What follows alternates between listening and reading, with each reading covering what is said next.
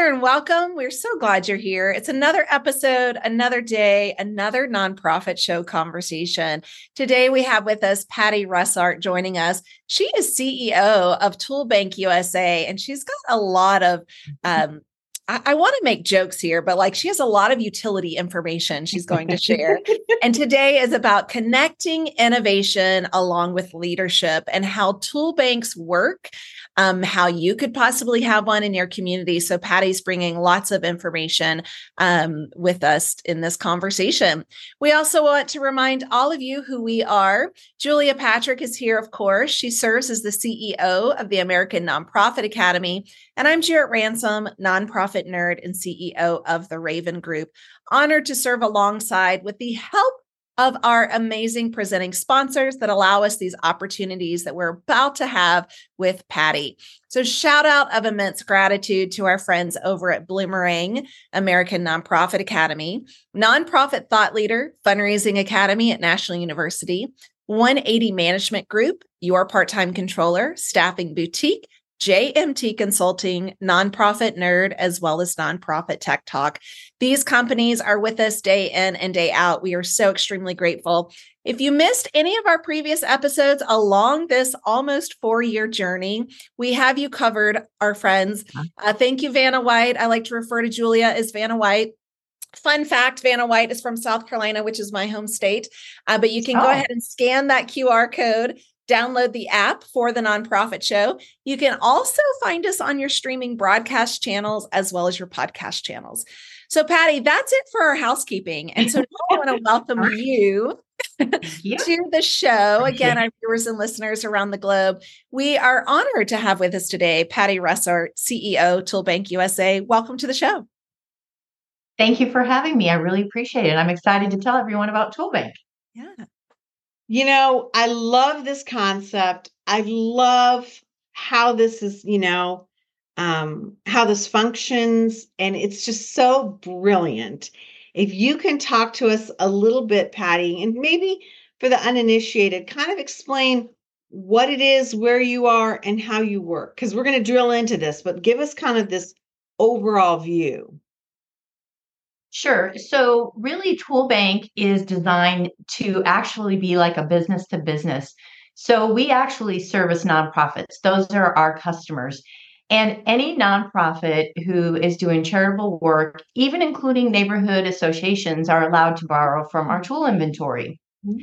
And so basically what happens is someone says there's a project they need to do. They need to equip volunteers with the right types of tools. They go online. They order their tools from their closest tool bank, and then they are able to come and pick them up. They are already put together for them, so they don't have to go pick them out themselves. They pay a really small handling fee for this, and they can borrow them from 1 week up to like 8 weeks at a time. It's pretty nominal. So just quick example, if they're borrowing, let's say a shovel, they can borrow it for a week and they'll pay about 45 cents. And we charge that fee so people, believe it or not, will bring the tools back to us. I love it. I think this is great. Now, this is something that was started in Atlanta? That's correct. Yep. In about 1991. Okay. Wow. So then from Atlanta, which to the uninitiated, and I don't know if this has anything to do with it, but the Blank family, Home Depot, based in Atlanta, correct? That's correct. Home Depot is a major supporter of Toolbank across the nation. Okay. So then you move forward all these decades and you're going across the country, or other people are coming to you and saying, we need this in our community. When you started, did the organization know that you would become an affiliate-oriented structure, or did you just think you were going to be working in the, Atlanta area? So I started with Toolbank 16 years ago in Atlanta, 2008. And the reason I got the job there as the executive director is because the person who was the executive director started Toolbank USA. Mm-hmm. And the idea was they were getting so many calls at the Atlanta Community Toolbank about I want a tool bank in my community, that they decided it was better to formulate a national office so they could easily replicate what Tool Bank was doing in Atlanta. So in 2009, they started, recruiting, where are we going to go? And then the first city besides Atlanta was Charlotte in about 2000, I think it was 2011, 2012. And then since then, we have 8. Pretty soon, by the end of this year, we'll have 10 community tool banks along with our disaster services program. That is fascinating. And Yeah. I just want to say also, I have been a user of my local community's tool bank and have got to experience this. Yeah. And I just want to call out, what the tools that we used were tables and linens and chairs and, event equipment that we needed. And so I just wanted to, kind of let the cat out of the bag. It's not just wrenches and shovels and buckets, right? Like, can you talk to us about what's in a tool bank? I can, and I'll tell you an interesting story about the event equipment. But first, I'll let you know, I think currently we have just over 900 different tool types in our inventory. And so it's not just your traditional hammer, wheelbarrow, ladder. They're that special event equipment.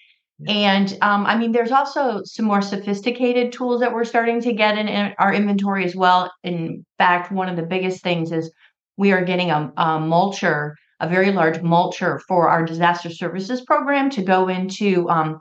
We'll be in Colorado and we'll also be in California area to help for after the fires. And really just all that charred wood is to grind it up and get it out of there.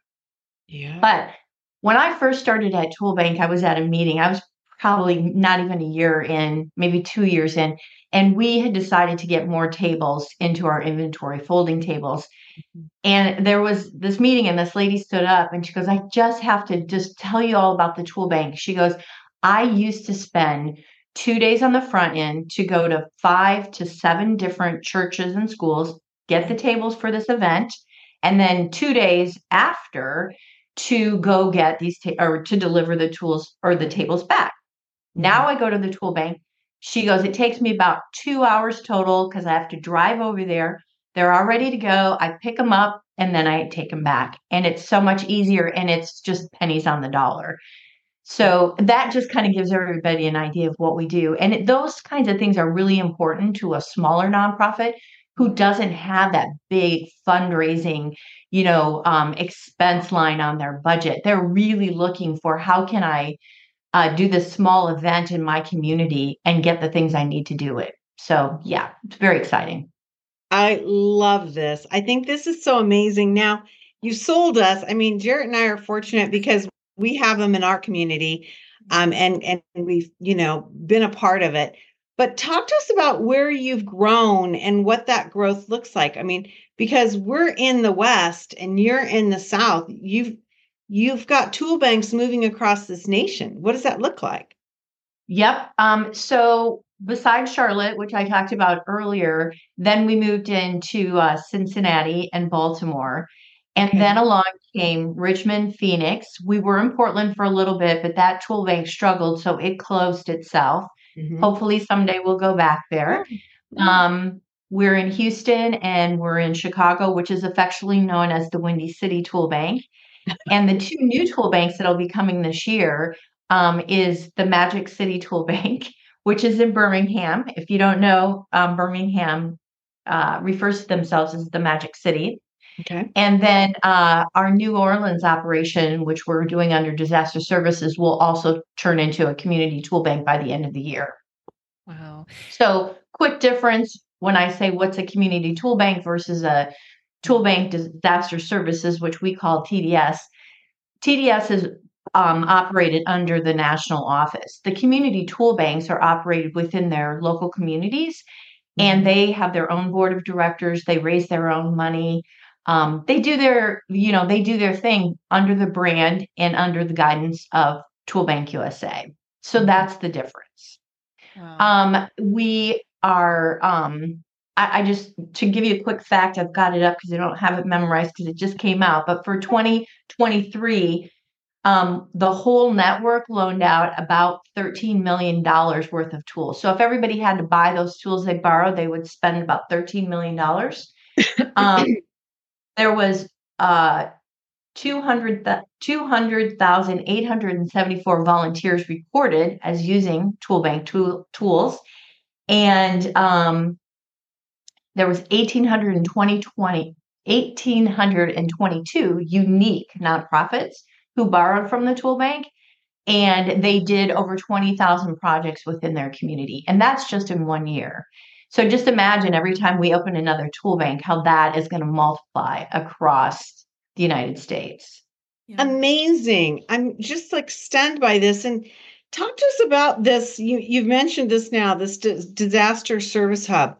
What is that doing? And it seems to me like nonprofits are being engaged more and more in disaster relief, in our own country. What is this process and what are you doing? So we're looking to have a total of about 5 disaster hubs, maybe 6. A hub is in a location. So right now, a good example would be our hub was in Atlanta for our Southeast territory. Mm-hmm. We're actually moving that into Florida. I probably don't even have to tell you why. Mm-hmm. We have a disaster hub in the Chicago area. Okay. We have one out in Sacramento. We just opened one up in the Denver, Colorado. It's actually in Aurora. We'll be working there. And then at some point, we'll get one up in the north area, the Northeast, working on where that might be. Could be the Philadelphia area, but that'll be in the future. But what our hub is a location where we have a warehouse that we store different disaster tools. We also have trailers. We have trailers anywhere from 18-foot trailer to a 53-foot trailer. Those trailers are the 53-foot trailers are almost always moved by our sponsor, UPS, and they get them to the disaster area where it's needed. And we loan tools right out of that as though we were a warehouse, like a community tool bank. Mm-hmm. The smaller trailers, sometimes an organization just fills that trailer up with tools and takes the whole thing. And they go out to more rural areas where people really need the work that probably aren't getting the volunteers like you would get in a big metropolitan area. So that's what our hubs do. And then we have sites as well. And sites are where there was a current disaster. So for example, New Orleans, there was a couple of hurricanes there a few years ago. We've been doing work there. And so we established a hub there, a site. The hope is now all these tools have been donated to that area to take those tools and turn them into a community tool bank so they can continue serving forever in that area. And then one of our other major sites that we have is in Puerto Rico, and we've been there since 2020, which, if you recall, was when they had the earthquake, but then COVID hit and everybody forgot about the earthquake. So you're so right. I'm curious mm-hmm. about the hubs and the sites and the organizations that have a desire and a need to borrow against the tool banks. Patty, is there a certain radius we need to be aware of? Like what are some of the qualifications? I heard you say nonprofit or a neighborhood association. Are there any mm-hmm. other qualifications we need to be aware of? To qualify as a member, you do have to have charitable intent. So you have to be organized. You can't just be an individual. We don't loan to individuals. Okay. And that is because individuals are almost always served by another community organization that's doing work. So for example, if it's a senior's house that needs repair, there's probably a program within the community that is already servicing seniors. It would be too difficult for us to verify the need of an individual. There's a lot that goes through, verifying someone's needs. So we leave that up to the specialists in that area to be able to do that. However, in the times of a disaster, there are occasions where we give tools to individuals because it's needed immediately. And sometimes we get those tools back and sometimes we don't. And we're okay with that. But I will tell you, generally, those people are so grateful. They've borrowed one hammer and they bring that hammer back. It's just incredible. Yeah. To follow up on Jarrett's question, it sounds to me like you're part of a lot of different organizations, coming forward, arming themselves and moving into a deployment. are you working with other organizations like the Red Cross or, the Tides Foundation, things like that? I mean, it sounds to me like Yes. you've got to be part of a bigger ecosystem. We are. There's a lot of different organizations like VOADS. Those are volunteers organized to assist in disasters. They're everywhere. There's state chapters, there's local chapters, there's a national chapter. We work with groups like that. We talk to FEMA. We're on meetings with all of that. But there's a lot of big partners out there, and we're always talking. We talked about the Home Depot earlier as, being one of the initial supporters of ToolBank. Right. Their foundation is really great. They bring their disaster partners together all the time to talk about needs, what we're doing, where we are, how can we help each other. So I will say that world of disaster partners they are wonderful, and they're always coordinating and talking to each other, Wow. and which is really important.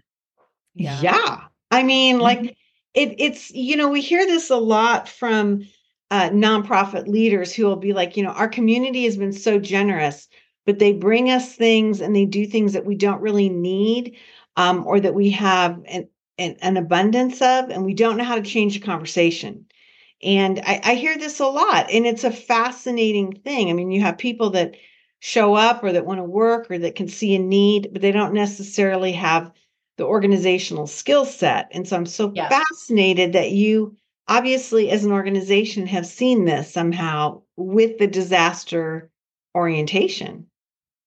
Yeah, I really think even in the disaster world, even with our community tool banks, the advantage that Tool Bank has, and I would say this to any community leader, anybody, we know so much what's going on in the nonprofit sector because of people borrowing the tools. So we might be able to actually connect two nonprofits to do better work, more work, or learn about things that they didn't even realize were being done in their community. The same goes in the disaster world. We have so many different people who are coming to get tools from us. We're able to relay that information back. Other nonprofits, community leaders, to companies that support us and get information back to them about who's doing what. Yeah. I'm curious, Patty, I heard you say 900 different tools. Was that right? That's correct. Yes. What are I'm sure you have a spreadsheet that documents all of this, but just, off the cuff, what are some of the most popular ones that are being, requested? The top one, believe it or not, are table and chairs. We ran a report. Drills come in very close. Okay. There are a lot of gloves, although a lot of people are making those disposable because it's pretty hard to keep them clean and sorted. Then I would say, then you start getting into like shovels and things like that. And it just varies down. I would say of the 900, what we looked at is probably, I think the top 100 tools are the ones that we say go out like on a monthly basis, basically. They're going to be utilized. I mean, there's some things that are in inventory that we might like next year go, nobody's using those. Let's make those inactive. But really, we leave it up to our community tool banks to see what their need. Because it varies imagine in Phoenix, you're probably not going to need a snow shovel. But when you're up in Windy City in Chicago, you might need a snow shovel. So it varies, right? Yeah, it varies on the inventory where the tool bank is. And we pretty much let them go with what they need. We do have a real-time online inventory system that we run through Salesforce that we just developed. Just implemented it a year ago. It's been very exciting. So we're able to maintain that catalog of inventory for all of our affiliates. We operate it and manage it.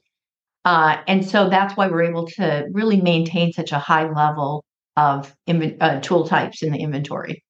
Yeah. Well, I want to give a shout out to the gentleman that started and really organized the tool bank in Arizona, Ian Hemp.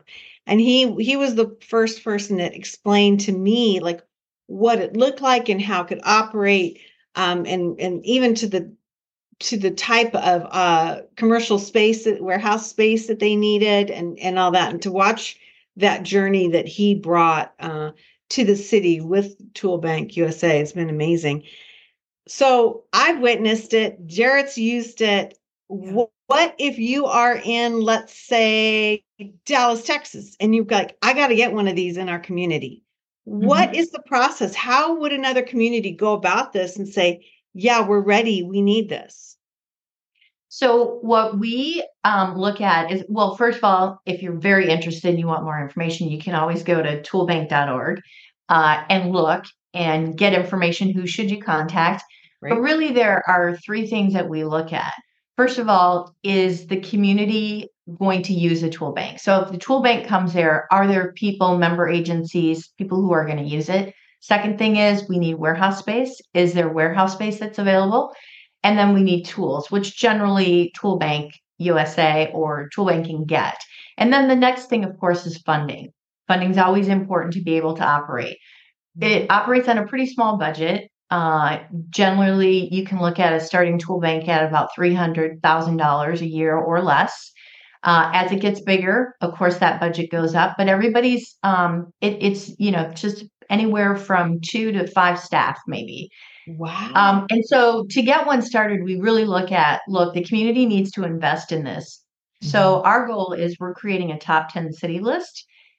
And then we, as the tool bank, the board of directors is going to focus on one city per year where they're going to invest a certain amount of money. And then that city commits to investing the rest of it. And a tool bank gets started there.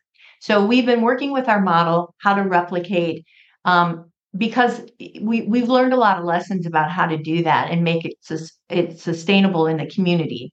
And so those are the things that we look at to get a tool bank started. Wow. So that's how Birmingham is getting started. Birmingham really wanted one. They had a community group. They were able to get a large block grant through the city to get that tool bank started. It's actually going to be funded for at least 2 years. So love it. And they had the space, they had the people, and they had the desire. Yeah. I was going to say, I really commend you, the organization, for this. There's so many times I'm in strategic planning conversations, and I always hear the board, the CEO, the staff say, we're going to replicate our programming, our services in other states and across the nation. Sometimes it happens, right? Sometimes that BHAG, that big, hairy, audacious goal, is just not quite in the blueprint, right? For the organization in that conversation. So I heard you say 2 more. Is that this calendar year? Is that your fiscal year? Yeah. That's this calendar year. Okay. So our New Orleans site has been running as a TDS site, a disaster services site, for about 1.5 years now. We're going to wind down that operation, and we're going to turn it into a community tool bank. So that already has space, tools, member agencies borrowing, and we've hired someone who will turn into the executive director and has been getting out there, raising additional funds, and making the community aware. Now we're blue sky. Come borrow the tools from here. And then, of course, Birmingham, I just explained, that's why those 2 will get completed this year. And then it's also the bandwidth of starting a tool bank. Right. There's a lot to teach everybody to make sure it's successful and sustainable. So you're really right about the lofty goals, because when they first started, they're like, we're going to do 10 tool banks in 2 years. And it's like, no, not quite. Okay, I have a really in the weeds question. Sure. When a community decides they want to do one, do they also need to have a governing board, or are you governed by the national organization and entity? I'm just curious how that's set up. That's actually a really great question. Yeah. So the way we operate is we have what we call affiliates, and we have what's called a group exemption from the IRS. Group exemption means that when we decide, like Birmingham is going to be another tool bank, we write to the IRS and we say we'd like to establish them under our group exemption. And so they don't have to go through the process of applying for nonprofit status. They get an EIN number that's associated as a subcategory of ours. And then we have to comply with all the state regulations of incorporating and things like that. But it's a much faster process than them trying to go out on their own. And then what we do is we have an affiliate agreement, which that organization and that board of directors signs and agrees to do, the certain things like logo that's above me, using Blue, and how much they can charge for the tools, and things like that. I love this. Well, it's really been a thrill to get to talk to you and have you on another episode of the Nonprofit Show. So many organizations across this country, as you shared with us earlier, have used you and used this concept. And I just think it's fabulous. And you know how these things go. The more you do, the more you get. And so I would imagine that more communities start sharing, oh my gosh, we invested in this and the structure is there for us.